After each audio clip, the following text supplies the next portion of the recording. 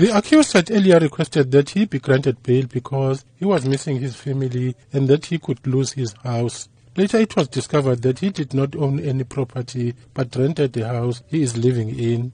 The accused also denied for having any previous convictions, but only to be discovered by the state that he had other previous convictions, which included 2 counts of assault and being in possession of dagga. The state described him as dishonest. The rape charge sparked the public outrage.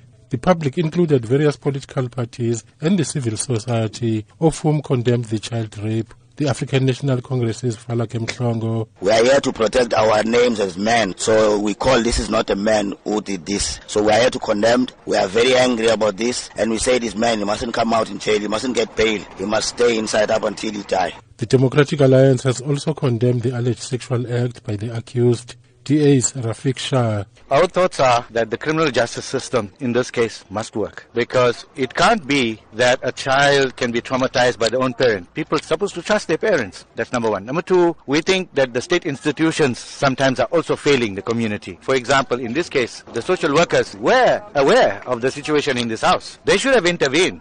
Meanwhile, the local Heavenside Civic Association's Rokenaidu has also blamed the state institutions, particularly the Social Welfare Department, for allegedly dragging its feet on the matter. In 2015, the school had reported the matter to child welfare, wherein it was pointed out that there's signs of malnutrition. The child was coming to school untidy and was not doing the homework. That is immediate signs of concern and abuse. We're talking about 2017, where there's a report of rape being made. So what has happened between 2015 and 2017? The school has got records of what has been done in terms of. There was jubilation amongst community members when the state refused bail to the accused. Community member Brandon Pillay had this to say. At the outset, I must say I feel a sense of jubilation in that the community coming out here and protesting was not in vain. For the magistrate to rule that bail was being denied is clearly evident that apart from taking into consideration the schedule of the offence and the seriousness, he also considered the community's plight and the community's cry for no bail.